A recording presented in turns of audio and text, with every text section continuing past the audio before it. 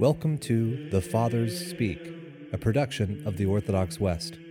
Each day, Father John Fenton reads a selection fitted to the Western liturgical calendar from one of the Fathers of the Church.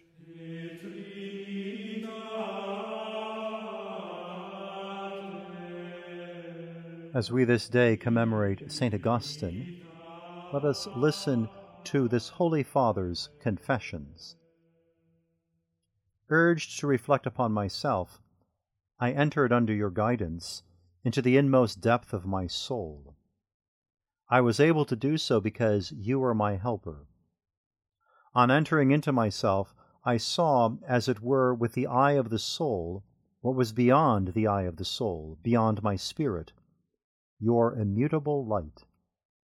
It was not the ordinary light perceptible to all flesh, nor was it merely something of greater magnitude, but still essentially akin, shining more clearly and diffusing itself everywhere by its intensity. No, it was something entirely distinct, something altogether different from all these things. And it did not rest above my mind as oil on the surface of the water, nor was it above me as heaven is above earth. This light was above me because it had made me. I was below it because I was created by it. He who has come to know the truth knows this light. O eternal truth, true love, and beloved eternity, you are my God. To you do I sigh day and night. When I first came to know you, you drew me to yourself, so that I might see that there were things for me to see, but that I myself was not yet ready to see them.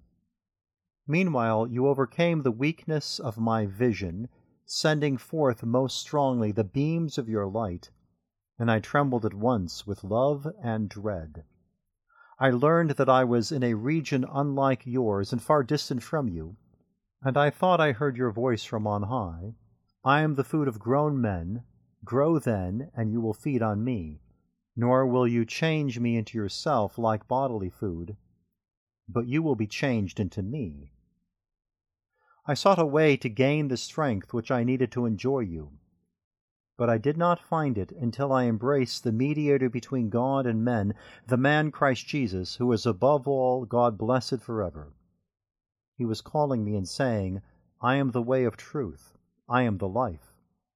He was offering the food which I lacked the strength to take, the food he had mingled with our flesh. For the Word became flesh, that your wisdom, by which you created all things, might provide milk for us children. Late have I loved you, O beauty ever ancient, ever new, late have I loved you. You were within me, but I was outside, and it was there that I searched for you. In my unloveliness, I plunged into the lovely things which you created.